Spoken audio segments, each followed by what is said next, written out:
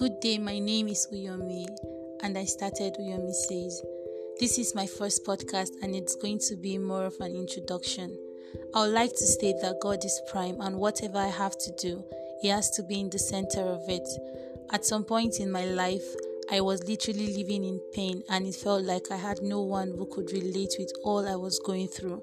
It took me a while, but listening to the voice of God and guidance from my pastor brought me to know how much God loves me and how to get connected, because I figured I was the only one keeping myself away from enjoying everything God wanted to do to me and for me.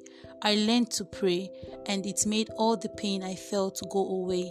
Then it was about me finding out my purpose and how to align. Well, Uyomi Says came up, and that's one thing I am very thankful for.